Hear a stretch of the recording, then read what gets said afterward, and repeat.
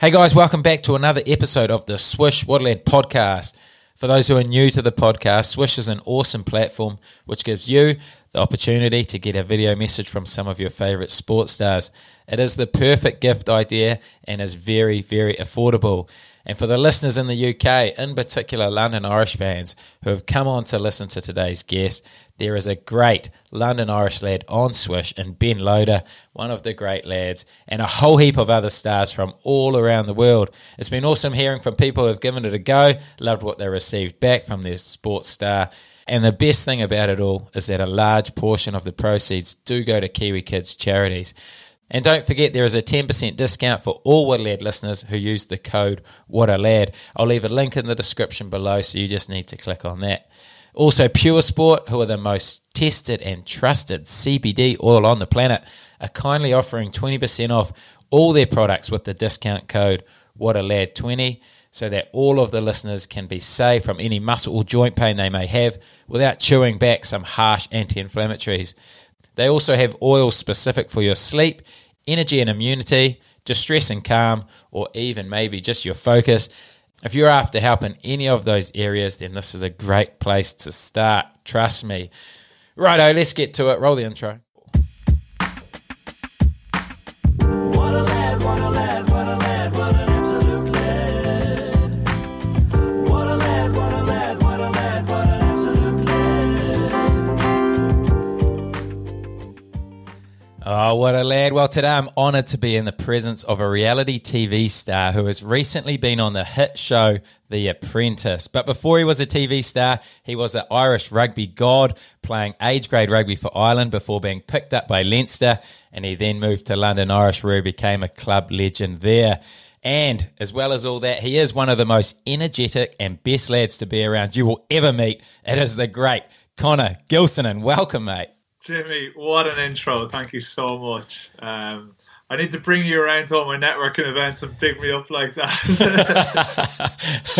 so good to be here. I genuinely feel like I've got imposter syndrome because you've just had a long list of All Blacks on the show, and then you've just pulled me in and nowhere, just like this absolute this rogue trump card. But look, I'm looking forward to sharing a few stories with you. Mate, you're one of the biggest lads I played with, so I can't wait to get into this one. Great, good stuff. But mate, life post-starring at The Apprentice, what's that been like for you? It's actually been really good. It's been a whirlwind of emotions. I went in there expecting a lot from it, and incorrectly so. I expected too much. Ended up getting dumped out after 2 weeks. So I was pretty aggrieved after that. I took 12 weeks holidays, unpaid holidays, to go do this thing, so I thought I was going to be in for the long haul. I bought 5 new suits. I only got to wear 3 of them. So I was seething when I came out for like 6 weeks. I just wanted to talk to Long Sugar and be like, you made the wrong call.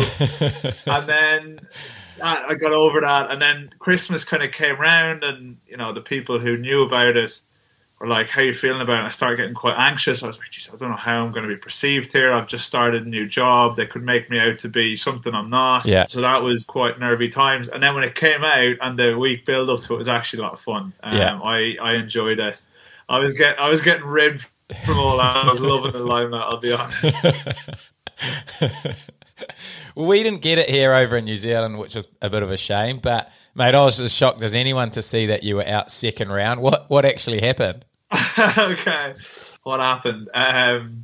So first task kind of like played it safe, and it was chaos. It was total chaos. 8 guys from all different backgrounds with very strong personalities, and you're thrown together to do this, you know, bordering on impossible task, create a marketing campaign for a cruise liner in 24 hours and then present it to all these experts. So you're just like, it was just a minefield of things that could go wrong, and we tripped on everything we could have gone wrong on. But I managed to kind of like stare at the firing line, and then I was like, you know what? I'm feeling confident after that first round. I'm going to take ownership of this and put myself forward as one of the leaders in the team. And we created this kids toothbrush. And basically what happens is the 7 guys came together. The leader pitched this vision, and I looked after one team and he looked after the other team, and you go away for the day. And then the next day you present what you built. So I built an app for a kid's toothbrush, and he went and built the toothbrush. Yeah. And the theme that we went for was like a magical brushing wand. And I was like, I quite liked the concept. I thought the kids would buy into it. It was easy to follow. And he went off and created a product, and the colours they went for were brown. And this is something that like sits in the loo, and it's like kind of resembles the shape of the turd. And then I went away and built an app. And the wizard I call Whiffy the Wizard. And we pitched it to Superdrug the next day, and the guy was like, "Did it ever cross your mind you've created a product that looks like a turd and you've called it Whiffy?" And I'm going, I can't believe this is happening. So, and this is like 5 million people watch this show on a daily basis, and then it goes right up to like 9 when they do the on-demand stuff. Yeah.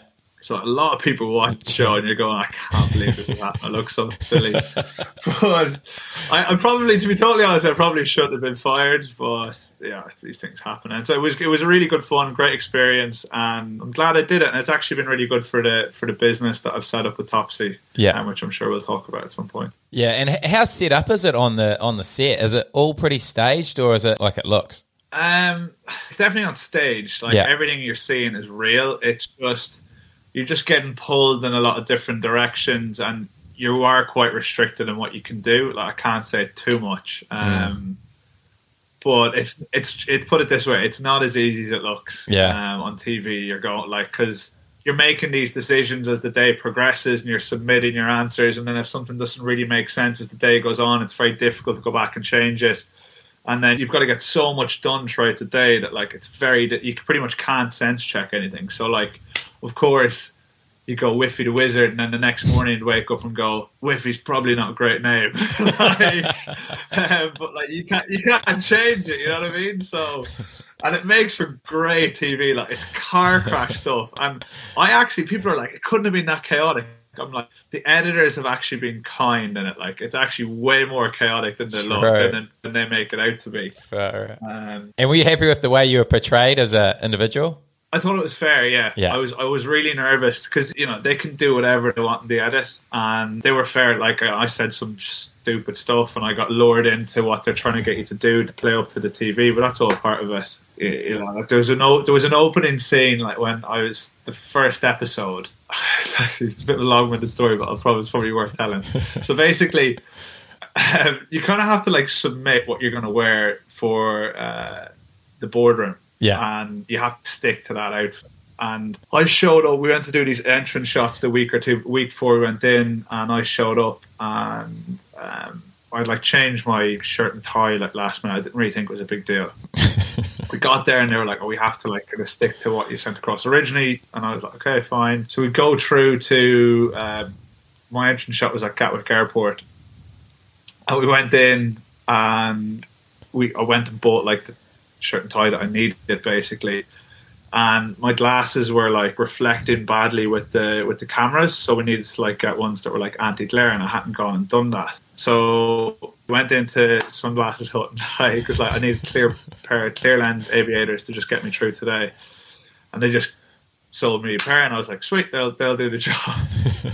So then go do my shots, and then I went to do this like on-screen interview, which was really, really hard. It was like an hour of them asking all these questions, and they're just looking for sound bites, something that makes you look a bit ridiculous, and it's memorable, and it makes for good TV. And you're trying so hard to find a balance between, I want to give them what they want here because you don't want to come across as boring, but equally I don't want this to haunt me for the rest of my life.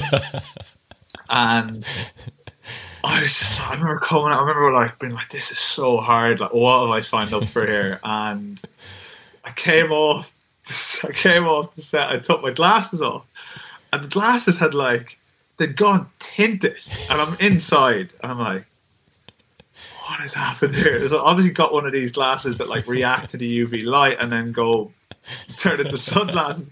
And I turned around to the cameraman. I'm like, did you know my the glasses were like tinted there? And he just smiled at me and nodded, and I was like, oh god, I hope it doesn't make the edit. And then the first scene was me saying something like super cheesy, and I'm wearing sunglasses inside, and I'm like, you know what, it can't get any worse than this.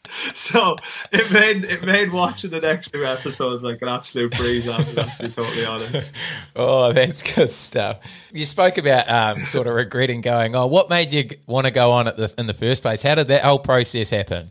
So I've always like been a massive fan of the show, and I always looked at it and been like, I could do a good job of this. I've backed myself to be like quite creative and quite like good in team environments. So I was like, I've done like quite a few startups, and then the experience from rugby, all those things. I was like, I can do a good job of this. And when rugby finished, I was like, given my background and in sport, they tend to like have an ex-sports athlete on there. They always have an Irish person on there. So when I was going through the application process, they were like, why should we pick you? And I said, listen, you always have a washed up sports athlete and a token Irish person on the show. You can kill 2 birds with 1 stone with me. And I think they enjoyed that. But yeah, I just said, look, it's a unique, fun experience. I'm at like a bit of a crossroads of my life in terms of transitioning away from the game. I'm not like into the thick of a new career yet. And I was always going to go set up this business with Topsy. So I was like, at the very minimum, it'd be a brilliant life experience. I'll get some exposure from for the 301. And then, you know, if you go and you win these things, or you go really far, like, you have a really good platform to springboard yourself onto whatever you choose to do after that. So that was my thinking behind it. I knew the risks associated with it, that like you can come across really badly on TV, say the wrong thing that'll haunt you for the rest of your life. But overall, it was really short-lived. It was too short-lived for me to do any of that stuff. Like, I didn't even catch everyone's name. And none of that stuff's happened. And I've really enjoyed how it's come out, and I've no regrets. I've no regrets about doing it. Has anything changed for you post the show? It's been good for, you know, we've had a lot of inquiries for the bar, which has been great. I didn't lose my job over it, which has been nice. And yeah, I don't know. It's kind of, in a weird way, it's, even though it didn't go well for me, I still like, has given me I've always had a pip in my step, but like an extra pip in my step, you know, one maybe to kind of prove a point that like I'm very capable, and then yeah, you just kind of feel like you got to go make this happen now, right? You got to, like, you've gone set up this business.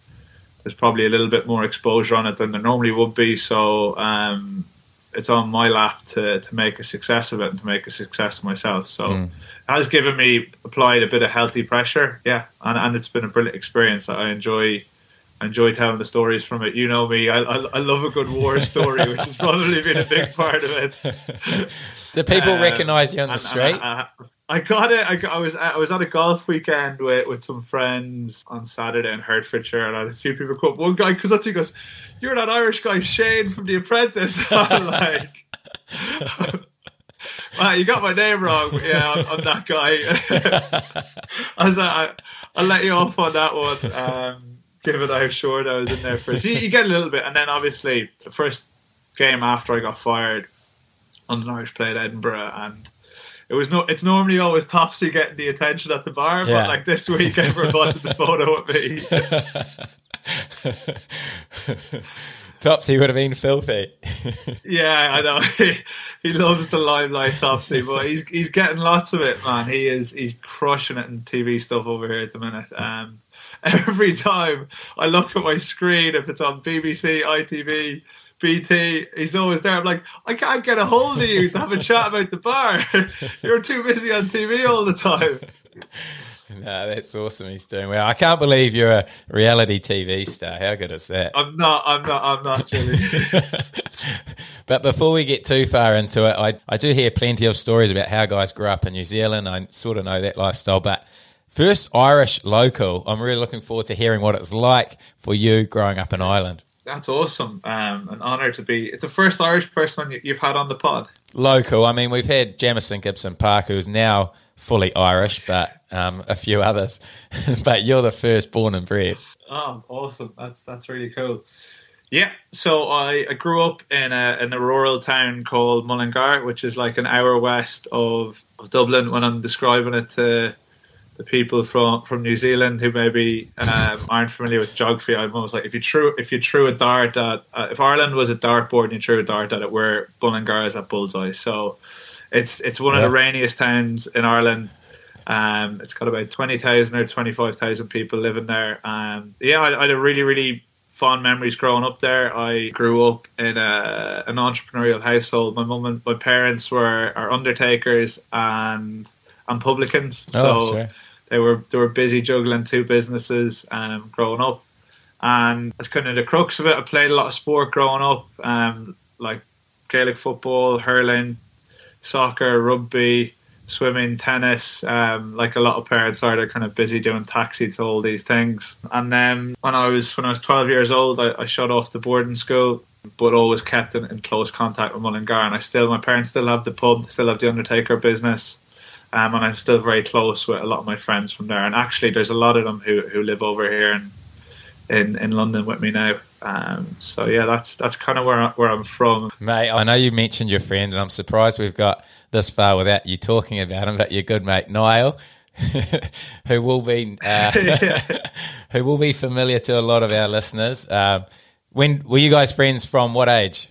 Yeah, since we were about 9 or 10, I would say. Maybe even a little bit younger than that. But we both grew up in Mullingar, kind of in the same friendship groups.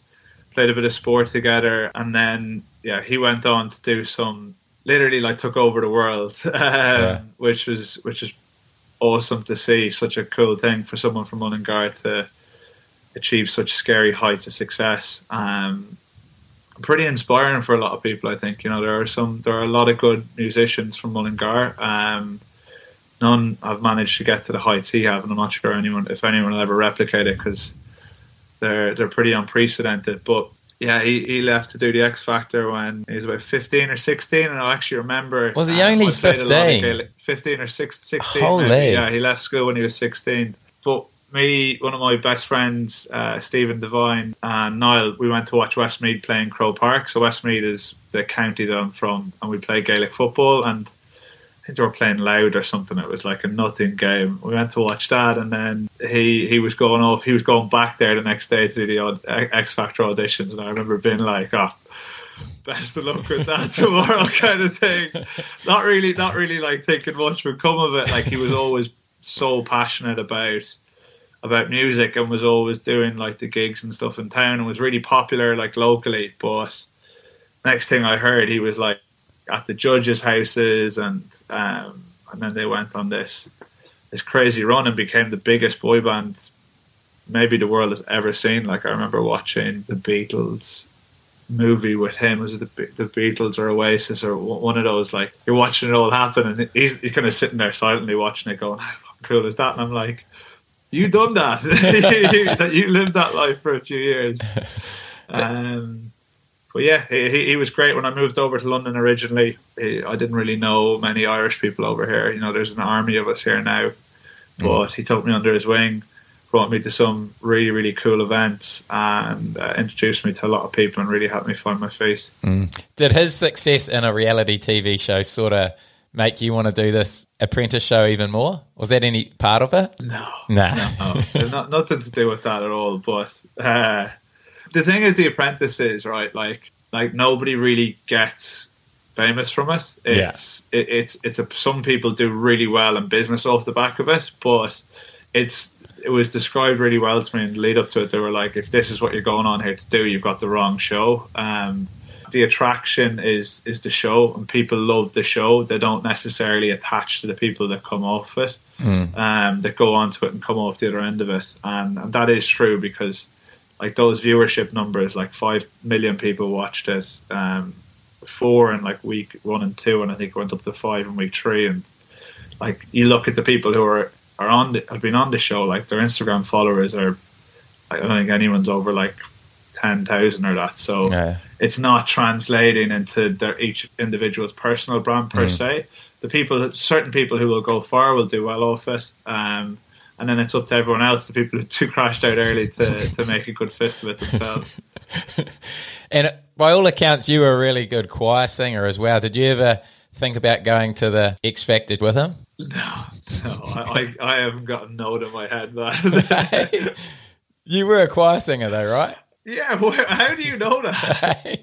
That question came in a lot. Apparently you were a wizard. No, I used to, when I was in primary school, I was in the choir. Well, I wasn't very good. Yeah, I wasn't very good. I enjoy a good sing song and a few drinks on me, but that's about the height of it.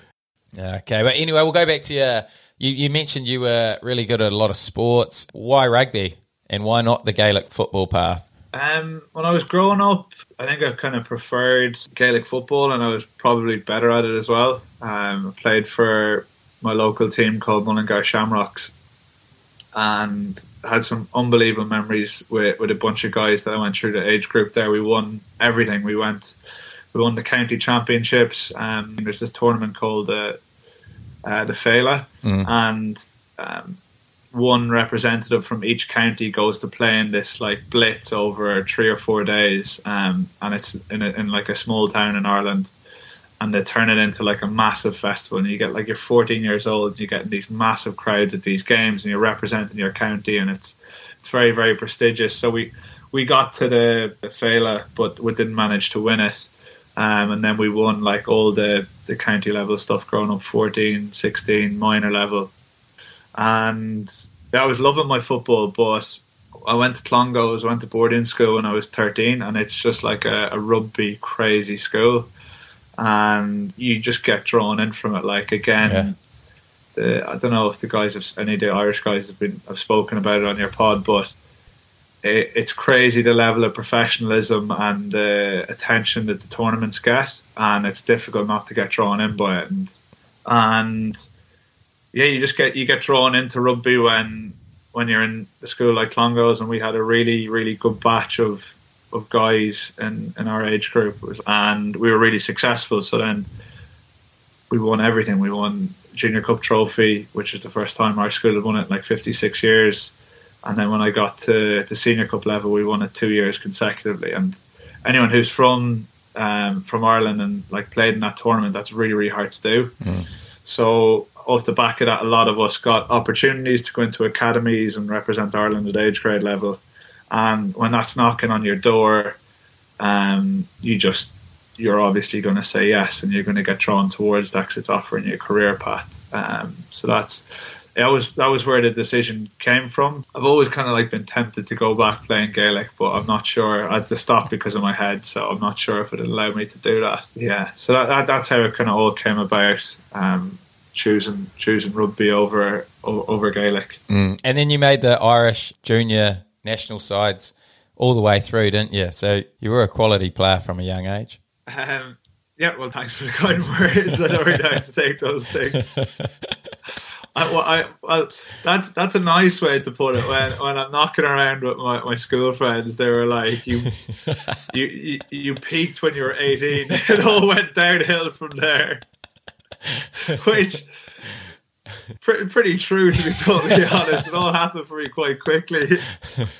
I was like winning everything in school, like played for Ireland under 18, and then I got to captain Ireland under 19, then went to the 20s World Cup, and it was all happening, and then I didn't really manage to kick on from there, to be totally honest. So from that, you went into the Leinster environment, didn't you? Yeah. And what was that like? That was unbelievable. Like, it's such a good place to learn.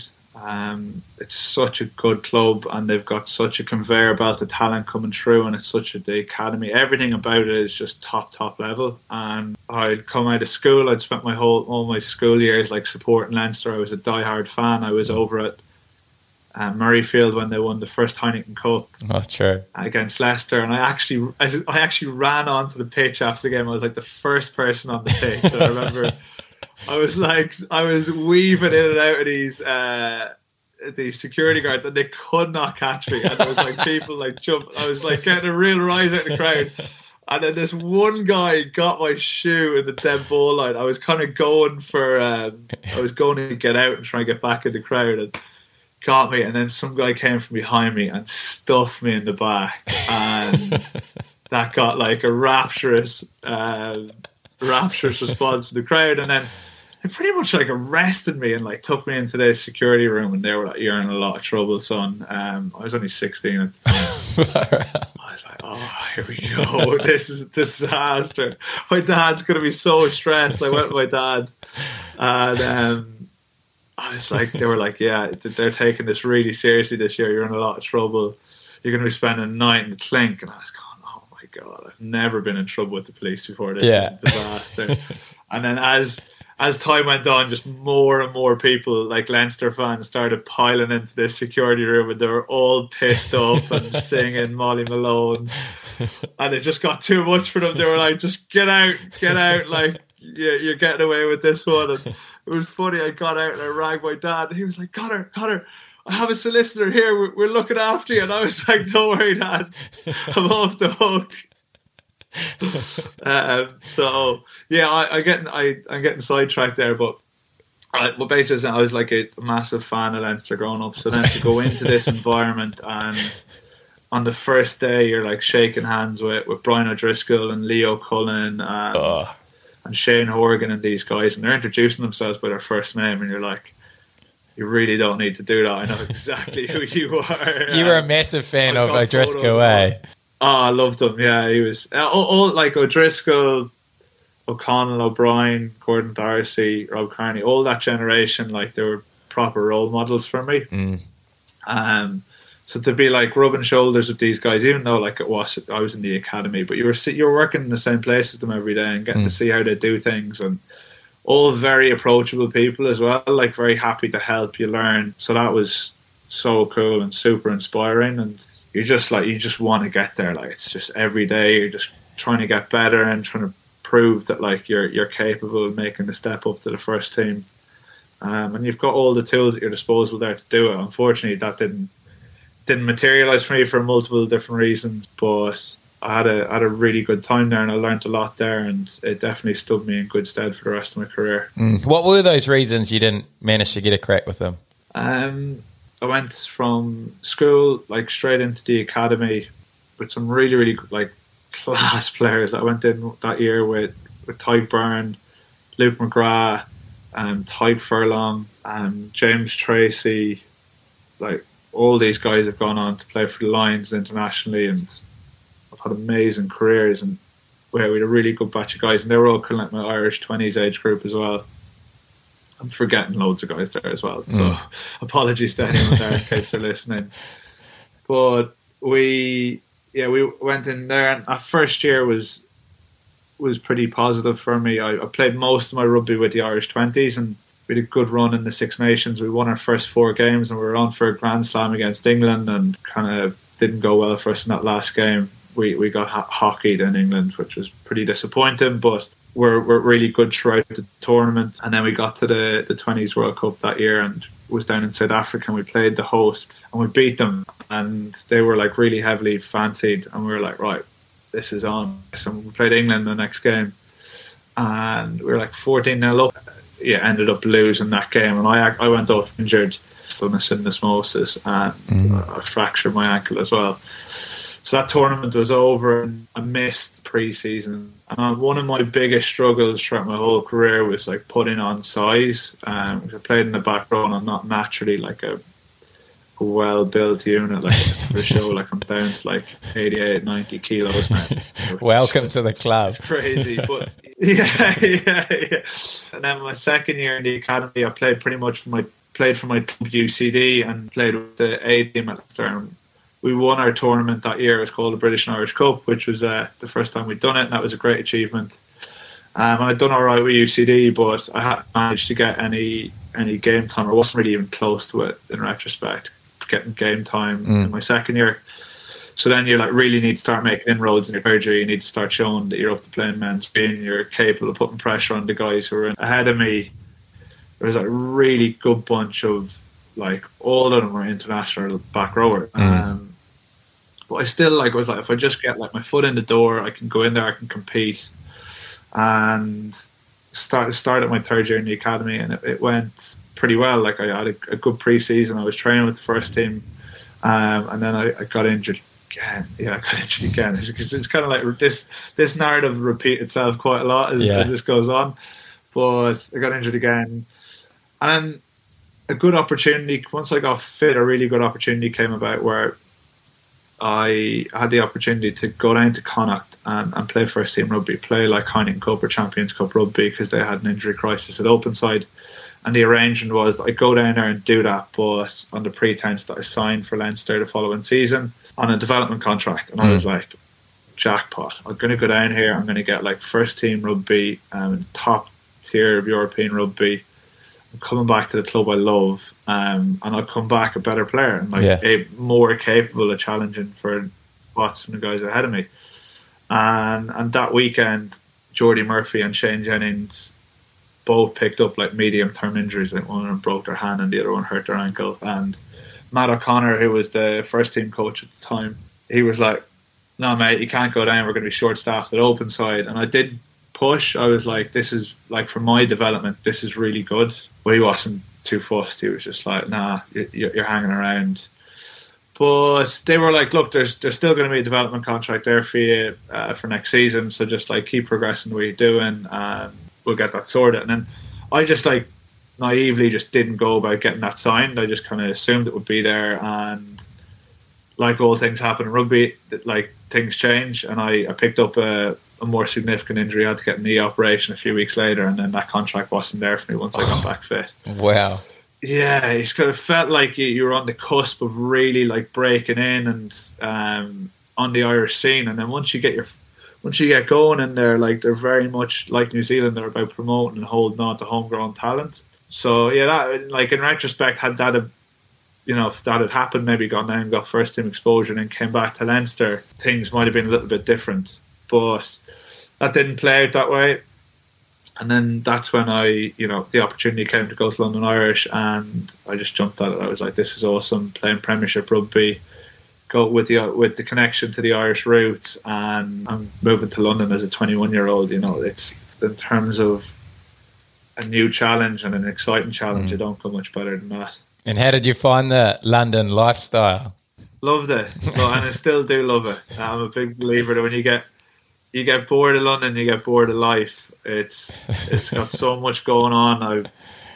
I've really thrown myself into the deep end here since I've arrived. It's just such a buzzing city, and there's so much opportunity here. And yeah, it's been great. And I am lucky, like coming over, and London Irish is a really well supported club, and the people who are attached to it like want to see you do well. At London Irish, but also off the pitch as well, and you meet a lot of great people off the pitch as a result of the connection you have to the club. So I've been pretty good at like putting myself out there and trying to make the most of that connection and make the most of the opportunities that London has, and I've loved every minute of it so far. So much so that I managed to get Megan to move over with me, because when I was in Dublin, we dated, and yeah, it's kind of done 2 years of long distance. And then managed to get her to come over, and she loves it as well. So yeah, we're very happily set up here at the moment, and don't see it changing anytime soon. Mate, love that. And your name's popped up a few times on other guys' podcasts. I mean, Jib talked about you constantly having infections, which probably cost your London Irish career progressing much further than it did. Talk to me about these infections that you constantly had. Honestly, I never got another pre-jab and post-jab.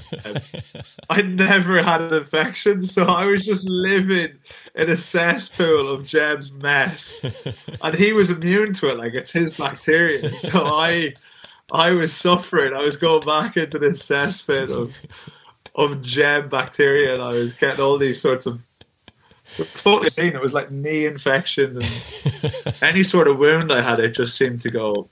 It seemed to go south on me.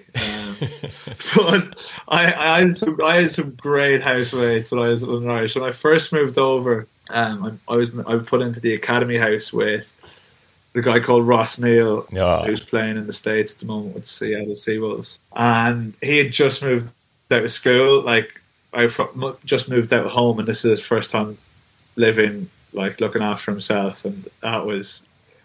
I felt like his mother. I was like teaching him how to cook, teaching him how to clean up. Like, everything was back to basics. So that was a fun experience, and he was a really fun guy to live. Never forget. Like, do you ever hear like foxes having sex at night and the noise they make? Yeah, only when I was over in London. Yeah, so it's like one of the most like harrowing noises ever. You're like, someone's been murdered outside. I need to go check what's going on here. And I need to go out and check, is everything okay? And everybody looked fine. So like, went into the physio room the next day and explained this to Tom Gallagher, the physio. He's like, mate, it's foxes like having sex. And I'm like, all right, okay, that's fine. But then it kept happening. I couldn't sleep with it, and I was like, back into the physio room. Like, any ideas how to stop the foxes having sex outside my window? But, like, you need to make sure there's like no food outside. That's the way to catch them. So I was like, made sure the back garden was spotless before I go to bed every night. It kept happening, and one night I came down at like midnight to fill up my water bottle or something, and Ross Neal's outside with a plate and a knife, and he's like shoveling all his food onto the floor. I'm like, what the hell are you doing? He's like, I'm feeding the foxes. I'm like, wait, I haven't been able to sleep for like the last 2 weeks. I'm like, you fucking stop doing that. I never really managed to get to the bottom. He played dumb that like he didn't really know what was going on, but I'm pretty sure he was just fucking with me. So he was a fun guy. Like my first week living with him, getting to grips with each other, and it was like 3 of us in the top bedroom. Jared Ellis was the other, our top floor. There was one bathroom shared between us, and I went into the bathroom like unannounced, and Ross is there brushing his teeth, starkers naked, looking in the mirror, and I was like, all right, and I looked down, and I was like, oh, holy shit. It's like, this thing was enormous. I was like, look back up at him, and he goes, yeah, mate, I'm known for that.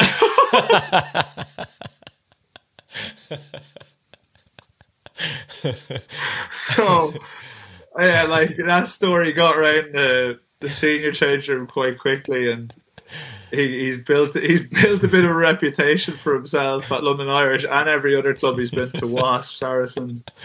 I'm sure the Seattle Seawolves lads talk the same in the same breath about it. It's kind of one of these things, you see it once, you'll never forget it. The first time you met Ross Neal's piece. Yeah, you'll never forget it. He was the first housemate at London Irish, and then I moved in with Jeb, and we could almost dedicate a whole second episode to living with Jeb. Fuck me, what a character. You do, like, the stories do get repetitive, but the first year living with him was just, I'd cramps in my stomach every night listening to all these stories. And then the second year, he's like, I remember back in 2009 when I was on tour with Canada, I was like, Jeb, you told me this story last week. Me and Herney, man, we were hacking darts out the hotel window. And I was drinking with Cudmore, and I was like, oh man, you told me this story 100 times.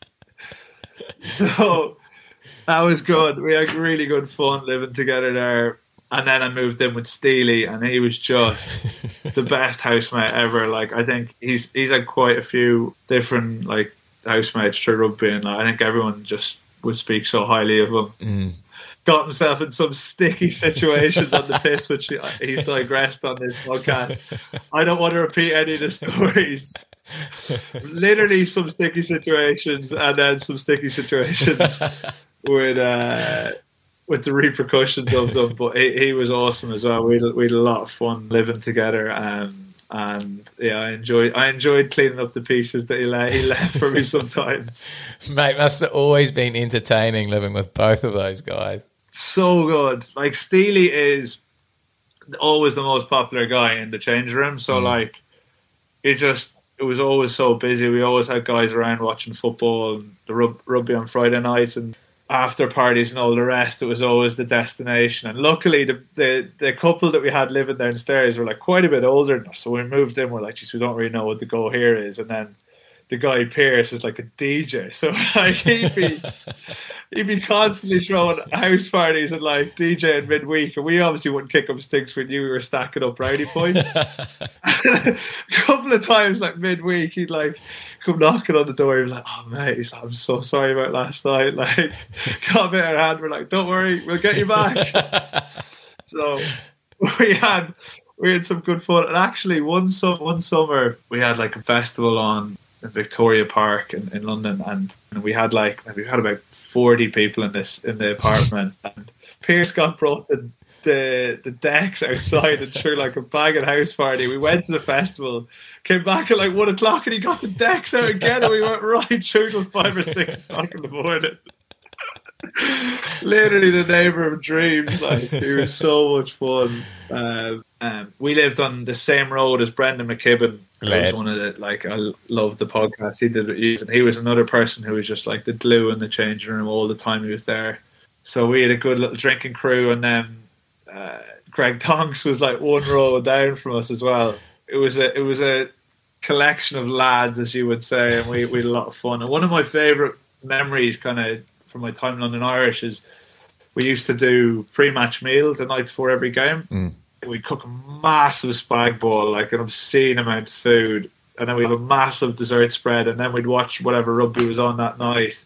And it became like a ritual. But the bad thing that came out was, like, I wasn't in the team every week, but I was still smashing all these calories.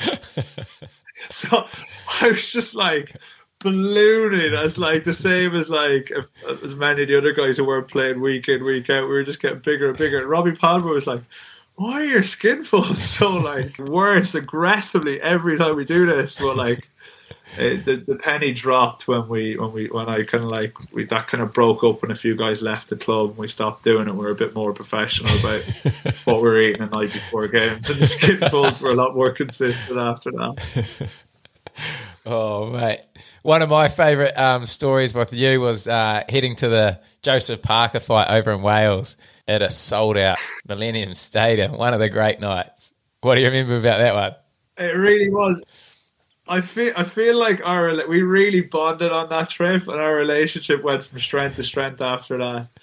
You got me on a bit of a dark path with gambling, it must be said, Jimmy. I didn't know what a bet was, and then we got into the trotting. We were like, "Oh man, there's good money to be made in this New Zealand trotting." I'm like, "Right, what do I need to do?" You're like, "You need to set up a Betfair account." It's like, "I'll give you all the tips, 50-50 on the winnings." Then like 6 weeks later, my account got shut down, and I've never managed to get a handle on it ever since. But that Joseph Parker fight was something else. So I went down with a bunch of friends from home: Ty Byrne, Sam Coughlin-Murray, Jamie Davis, and Adam Clark, and maybe Jordan Coughlin as well. 5 guys who I played rugby with back in Dublin.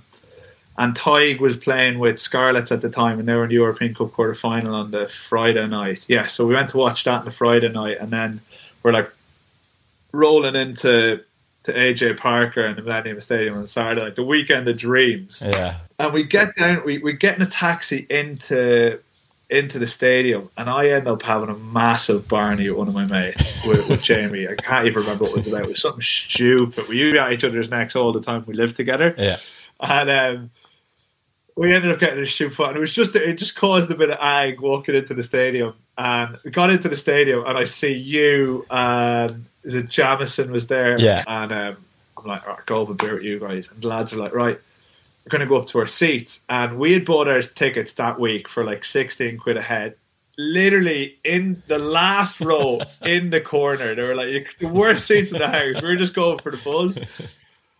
And I was like, "I'm going to stay here, have a drink with the lads, cool off, and I'll meet you up there." Yeah. So you were like, your mate didn't show up or something. You had like ringside tickets, basically. I think Banksy got upgraded to something, because it was supposed to be me, Jamison Gibson Park, and Marty Banks, and Banksy ended up going to an even better seat. He must have been ringside because of his profile, but we were still in pretty good seats, and had that extra one for you to jump on. We're in the lower tier, like a few rows back, and you were like, "Come watch a couple of the prelims with us." And I go down, like, watch one of the fights. It's like, you can hear every punch. There's people being chucked out of the ringside seats because there's like scrapping going on. It's like box office stuff. And it's like 2 fights out from the main event. The boys are calling me, and I'm like, "Oh, fuck it, I'm not going up there." So I turned my phone off and just like, I'm a terrible bloke, but they do the same thing in this situation. And we had the best time. I was on AJ, you were on Parker. Yeah. And we punched every punch with them. It was a pretty crap fight. It went the distance, didn't it? Went the distance, yeah. And I was surrounded by loads of Kiwis, but it was such good fun. And then the shitstorm happened when I came out and I turned my phone on. I had so many voicemails from the blood lads been like, "You've changed since you moved to London, like you're dead to us.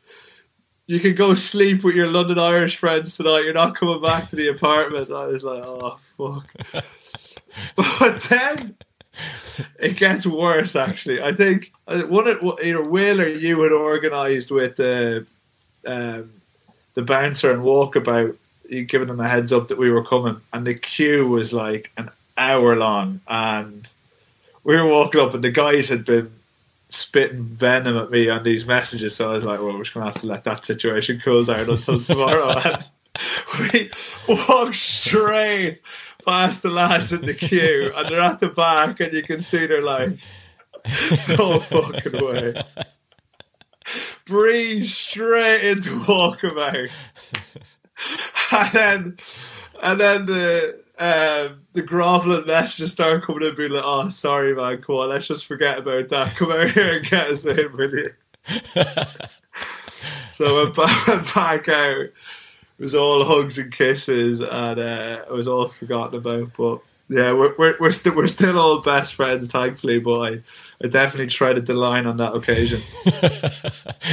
Mate, one of the great nights.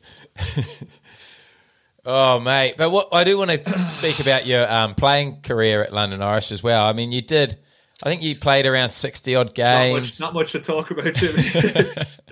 Why do you reckon your career didn't quite progress like it probably could have or should have? Because, mate, every time you played, you went well. You got stuck into everything. You just felt like you never really got the opportunities or badly timed infection.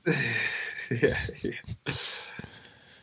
I honestly, I don't know. Like, if I had the answer, I'd sell it to every other player that's trying to break it, and none of them could afford it. Like it'd be the secret recipe. There's no silver bullet with these things. Like I really did think I did everything right. I was very committed. I was very passionate about what I did. I took my job very seriously. I think I was a good teammate. I was very selfless how I did things. Like, I literally gave it everything, and that's one thing I can take solace in, is that like I didn't leave any stone unturned. Yeah.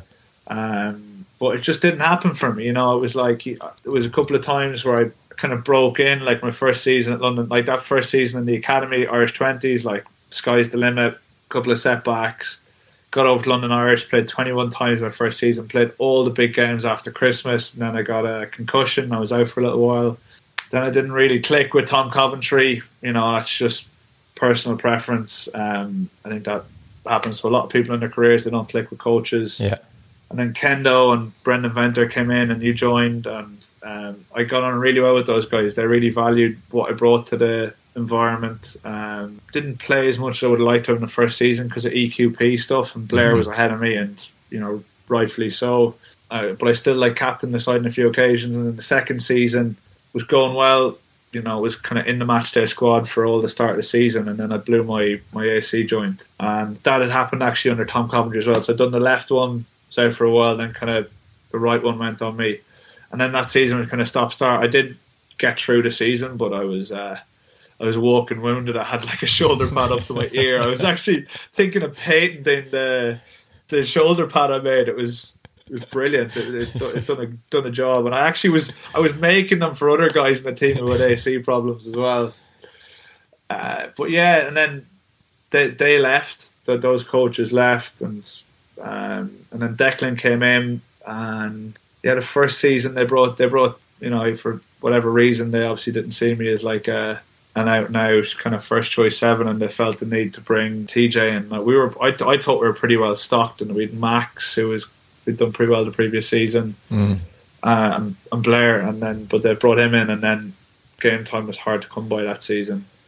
But I got kept on for another year, and then the following year was again started the season really well, had a good pre-season, and and then got a knock in the head, and that was it. Lights out. It was funny. Like I always like showed big promise in pre-season because I loved running, and I trained really hard, and I'd always look and feel really good going into the season, and kind of typically at the start of the season I'd be in the mix for playing a good bit, but I just wasn't durable. That's the bottom line, and I think there's a lot to be said for people who show up every week, can play through injuries and do it at a reasonably high level, and I just wasn't able to do that consecutively. So while I wasn't flavour of the month with some of the coaches, sometimes I just didn't really even give them the headache that they needed to put me in the equation all the time.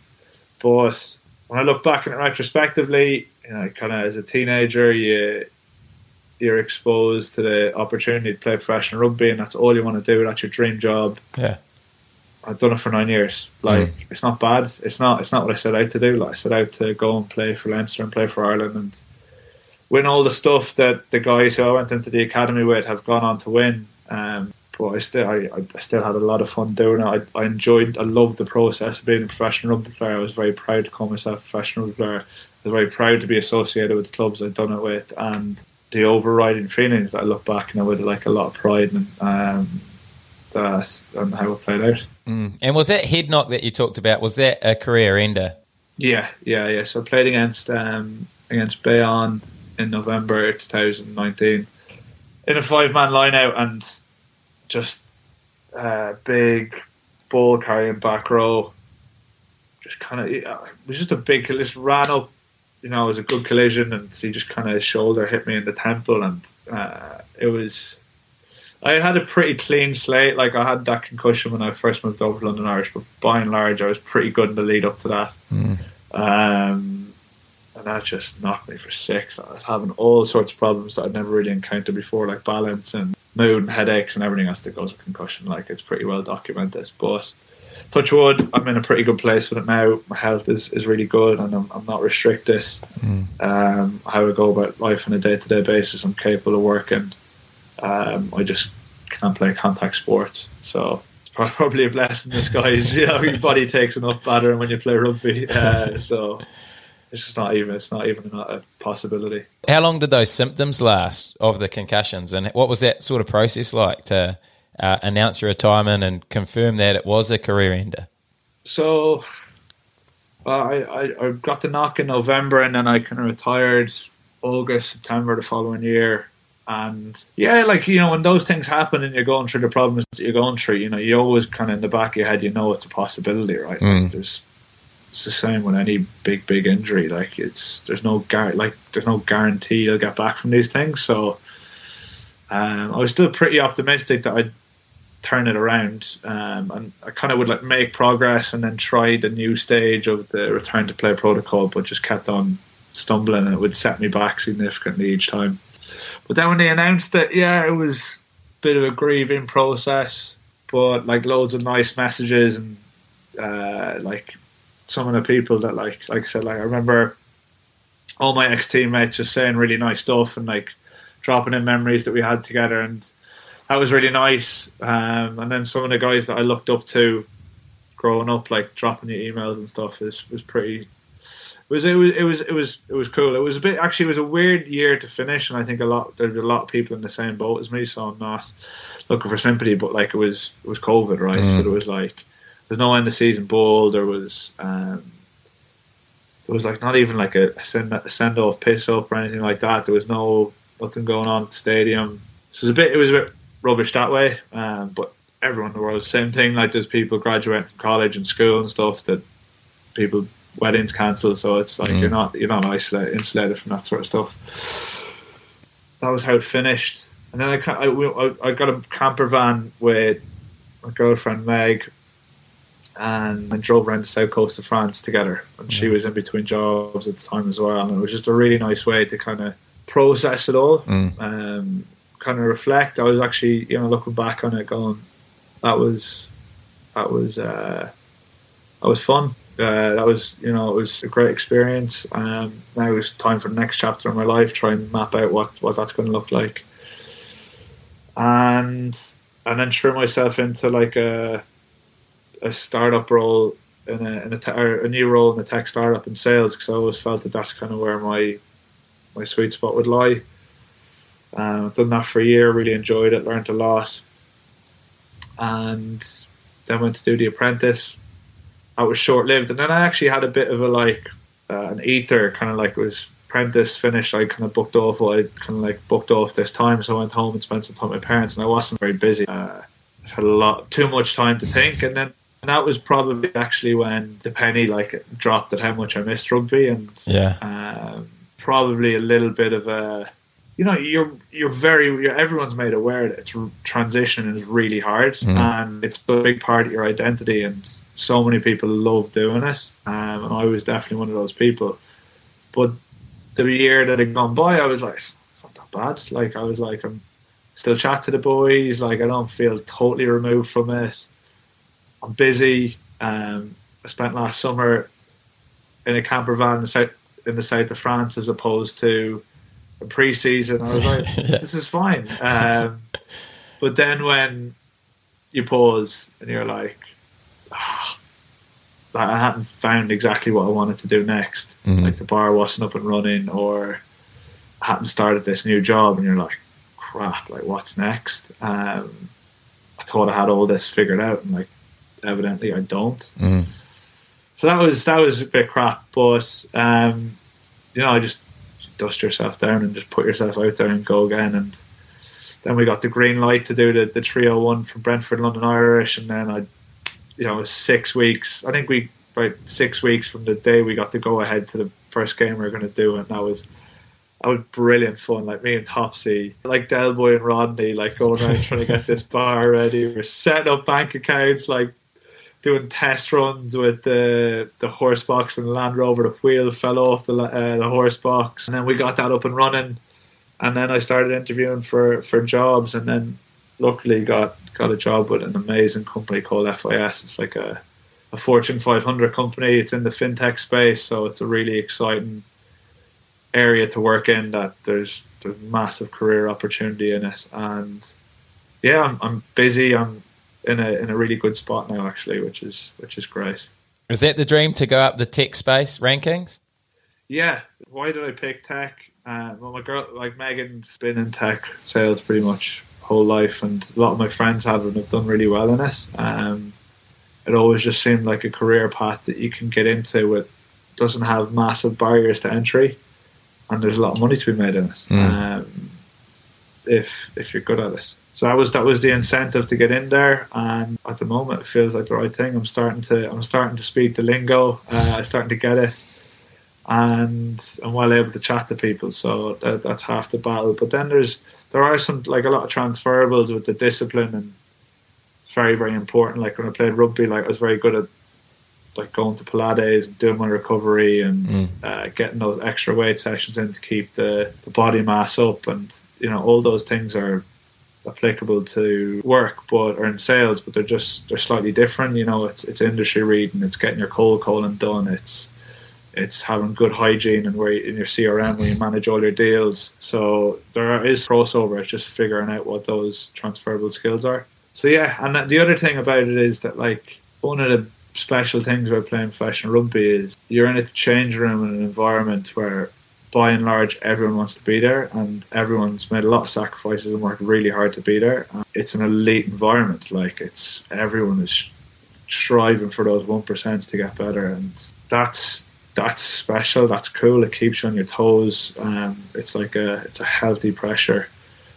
And from what I've seen so far in FIS, it's by and large just everyone's kind of in the same boat. They're just doing it in a different career. Like, incredibly driven group of people. The ones, it's 55,000 people, right? So I haven't met anyone. I've been exposed to a handful of people, but they're all at the top end of what they do, and always looking for ways to get better, as an organisation and as individuals. So that's cool. Yeah.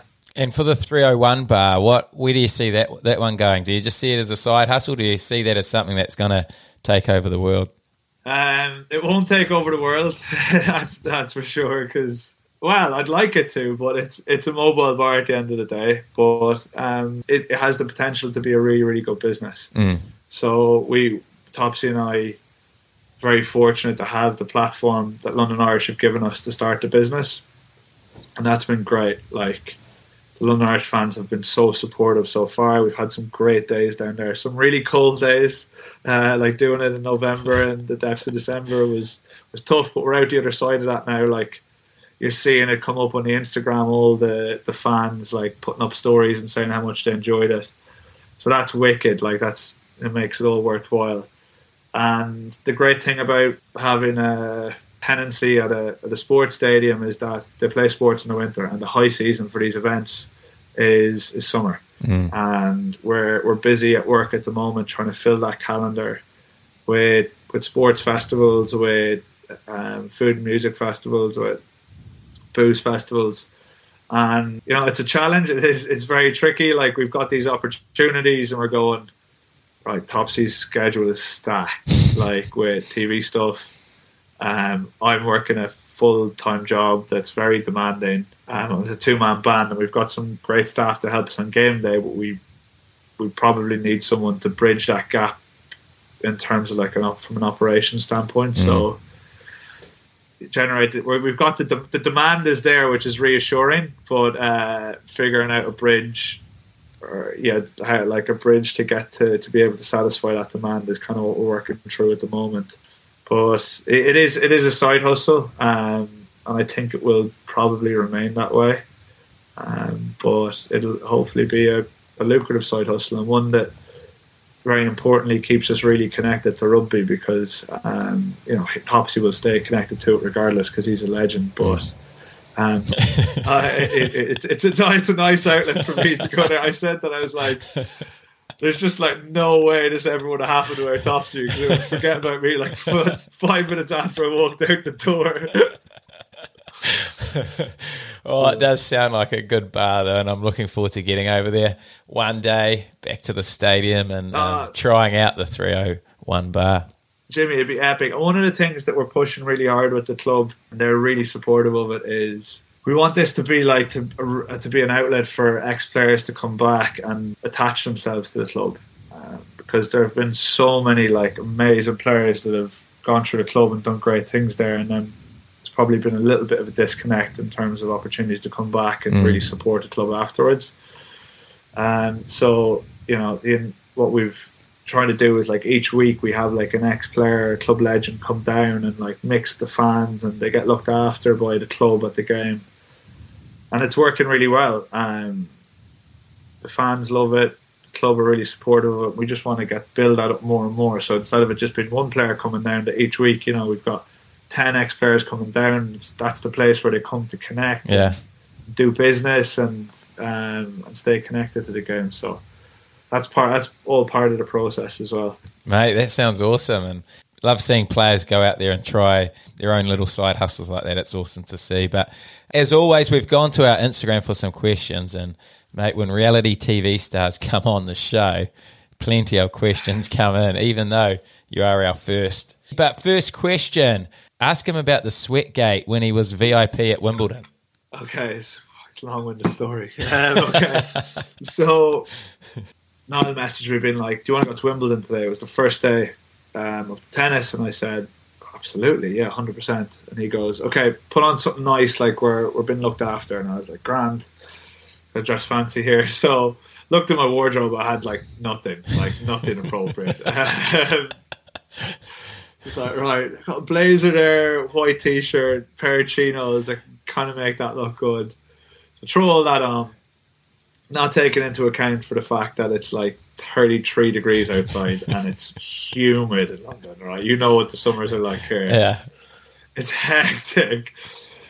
So he's like, right, meet me outside this gate at like this time because we're going in then. He's like, cool, I'll do that. And I'll jump in a taxi, and traffic is chaos getting in there. I'm like, come drop me outside gate 1. And he's like, look, it's just around the corner here, gate 1 is there. Like, cool. So I go around the corner, and it's like gate 16, and it's like 5 to 12. I'm like, shit. I look at my phone on Google Maps, and it's like a 15-minute walk away. I'm like, shit. I don't want to, I'm a guest, so I don't want to cause any hassle like getting in and Yeah. all the rest that goes with it. So I start like sprinting. I'm running around. I'm like, actually a nice breeze here. Like I'm really fit. Like I don't sweat that much. It should be fine. I get there and we go into this lounge, and then it's like it's sweat like you've never seen before. It's just bucketing out of everywhere. I'm so uncomfortable. It's like dripping out my eyebrows. And we had this South African hostess, and she was like, "Are you okay?" And she's like, "I'm the fan trying to cool me down." I'm so flustered.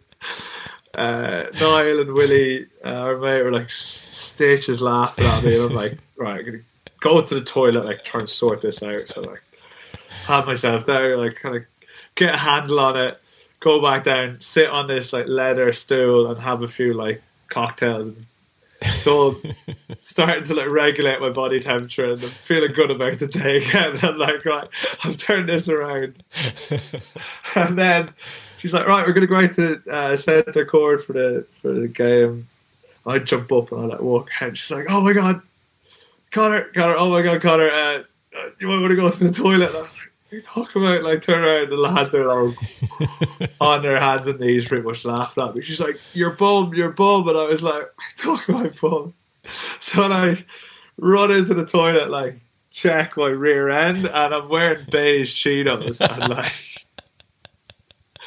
right from like the top of my ass crack right down to my crotch is just like the worst swamp arch you've ever seen in your life. It was humiliating. And then Willie comes in and he's like, what's the problem? I'm like, I can't, I'm done, I'm going home. Like, this day is just done. Like, I'm not done. He's like, no, it's fine. Just tie the blazer around your waist and be grand. And then I'd done that. I just remember like going out and I had like a massive sweat patch here, like two huge ones here. And Niall's walking ahead and he's getting papped and I'm getting caught in the backdrop of his gun.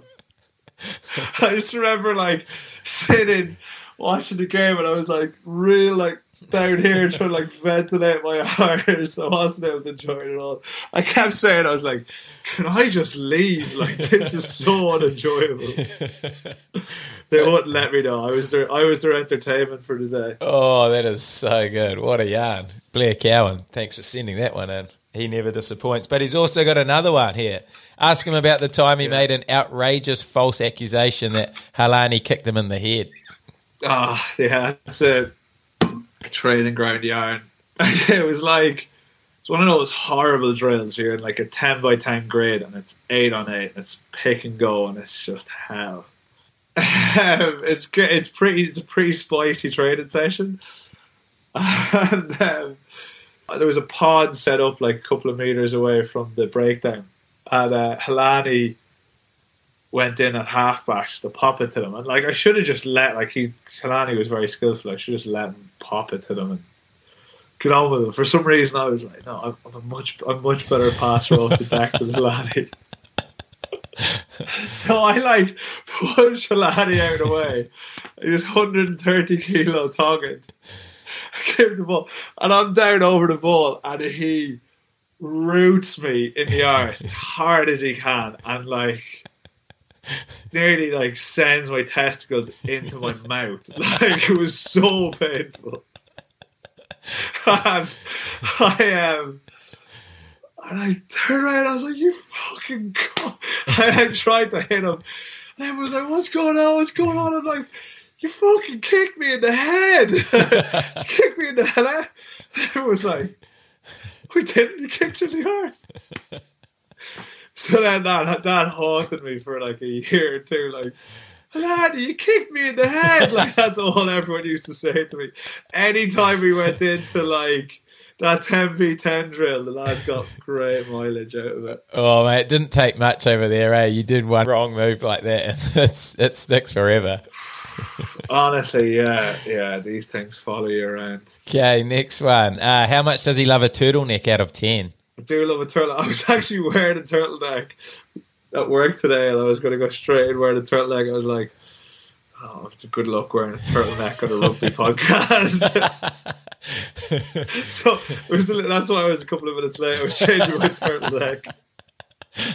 So kudos to you, Jebediah. You got me again. They're all the go. They're all the go in London at the minute. I tell you that. He can't pull me up on fashion stuff. Anyways, I used to get called the worst dresser in the squad. And all those like quick fire questions, but it was Jeb every day of the week, or Jeff Cross, one of those two. Yeah, you had good fashion sense, didn't you? Thanks, mate. You could pull it off. I like that. Okay, next one. What's your favourite Niall song? What's my favourite Niall song? Slow Hands is his best one. Or like in terms of like, it's just been an absolute. It's another song that's taken over the world. So yeah, that'd probably be it. Did you prefer him solo or in One Direction? I think he's an incredible solo artist. Like I went to see him to play in the Greek in Los Angeles a couple of years ago, and it was, of course, you have the personal affinity there, but it was definitely the best gig I've ever been to. Incredible. Like this outdoor theatre. He sold it out, I think, 2 or 3 nights in a row. I went to every one of it. I went consecutively each night, like. But he's an awesome artist and really, really good live. But I had some great nights at 1D as well, in the O2. But yeah, probably Slow Hands. His new album, Heartbreak Rider, was class. He never got to tour it because of COVID, which was a real shame. But it was really cool. He was like rehearsing in a studio in Wandsworth with band, and he invited me and Megan down. It was the two of us sitting on the couch, like 2 meters away from me. Played the whole set through, and it was just like money can't buy this. Like, it's just so fucking cool. And I was gutted for him that he didn't get to tour that, but I think he's writing a new album at the moment. It's going to be good. Nice. You should feature on it. What song did you sing when you did your pedal for London Irish up the front of the bus? So I sang Angels by Robbie Williams. Oh, did you? And didn't get paddled, even though like typically you do because it's such a cliche song. I've done a good job of it. And then Tom Court got up. And sang some song, and it was bombing so badly. And I, being the good teammate that I am, I jumped in and tried to help him, and then he ended up getting off the paddle, and I had to go and do it. Yeah. I'm surprised you got off. You're one of those guys who I'd imagine, no matter how well you sang, you were getting paddled. Yeah, I did a good job of it. Mate, you must have a good voice. Yeah, I don't know about that. Okay, next one. Ask him about Jebediah's room in Sunbury when he had a scrap with Darren Ellison and there was blood everywhere. Oh, yeah. Daz has like a cauliflower after a game. We went there, had a couple of beers in Sunbury. We came back and just me and Daz just ended up like wrestling on the ground, and it was pretty intense. And I ended up ripping his cauliflower open, and it just was a mess. It was like a crime scene. It was like cream carpets everywhere. It was a total disaster. I don't think the lads got their deposit back as a result of it. Oh, Daz, he was a lad. Okay, what's the thing you missed most about playing footy?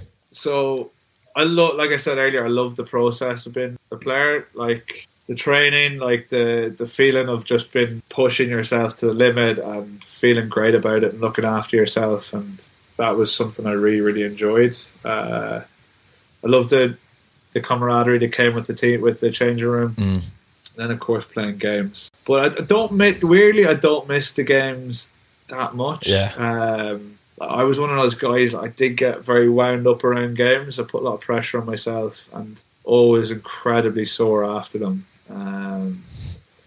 So more, I probably missed the training and the lifestyle and the lads more so, the crack around the changing room, but that can't last forever, right? Yeah. No. Would you be the same? Do you miss the game? No, I don't miss the games at all, honestly. Yeah. Yeah. I just remember you just used to love the constructing the attack plan and the detail we go into, and like we were literally like some of the games we would have lost by like 40 points, and like we're on the bus home and you'd have the laptop out and be like I'd be like, mate, like just put it away, like we've just got home. I remember there was one game, I think it was Sale away, and we ran this play where we hit down the middle and I had like a blocking role to play. It was against Northampton away, and I came on for like 10 minutes and it was a close game. I think we only might have lost by a score. Yeah. And My role was to block the first defender at the breakdown, so he'd like move away from the breakdown.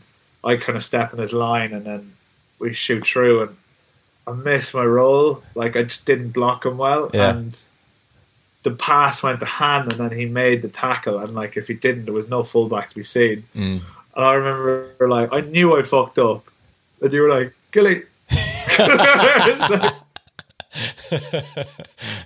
You're like, I reckon I was like, yeah, I know, Jim, I know I fucked up. But yeah, I always just thought, I was like, you're just going to go on to be an awesome rugby coach. So I'm glad to hear you're still in the environment.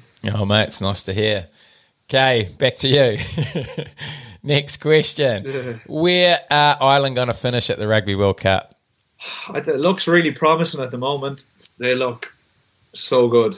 They just have so many different points of attack. They're so they're very unpredictable about how they do things and move the ball really well. So I just think it looks really, really positive. But we do have a really nasty habit of peaking 2 years out and then not delivering on the big stage. So hopefully Andy Farrell can channel this optimism and kind of carry it through and keep making them better between now and the World Cup. 100%. Anyways, it is going to be an awesome World Cup. Looking forward to that one. But last question for the Gilmeister. Best piece of advice you have for a What a Lad listener? I've always been quite a worrier. Definitely when I look back on my time playing rugby, I overthought everything, and I get wound up about small niggly injuries that didn't deserve as much thinking time and anxiety that I gave them, and worry about contract situations, and I'd worry about transitioning even though it was miles away, and that it's just wasted energy. I know it's a hard thing to do, but if I'm starting to get better, I still do overthink things a lot. But I do look at some of my friends that definitely don't do that, and I'm quite envious of it. I'm working towards that at the minute. So yeah, just try not to dwell on the small things, and worrying really is wasted energy. I know it's impossible to avoid it at times, but if you come up with some coping strategies, or just trying to rationalize what's actually important and what deserves your time or your energy and worry, more often than not, most things don't deserve it. So that would be, just try and not worry about things too much and enjoy life while you can, right? Because that's very, very important. 100%. And what a way to finish the podcast. Some of the best advice we've had on the podcast to date. Yeah. But it has been a pleasure to have you on. Absolute legend, someone I did love playing with over at London Irish. We had some good times over there. And you're a man who has been involved in a lot of stories that we've had on from some of the lads already. So it's been awesome to get you on and hear your side of things, and awesome to see what you're doing post-footy and hearing how that transition went. So, mate, it's been awesome insight into your journey, and really appreciate you coming on the podcast. Thanks so much, Jimmy. You are a lad. Cheers, bud. Bye-bye.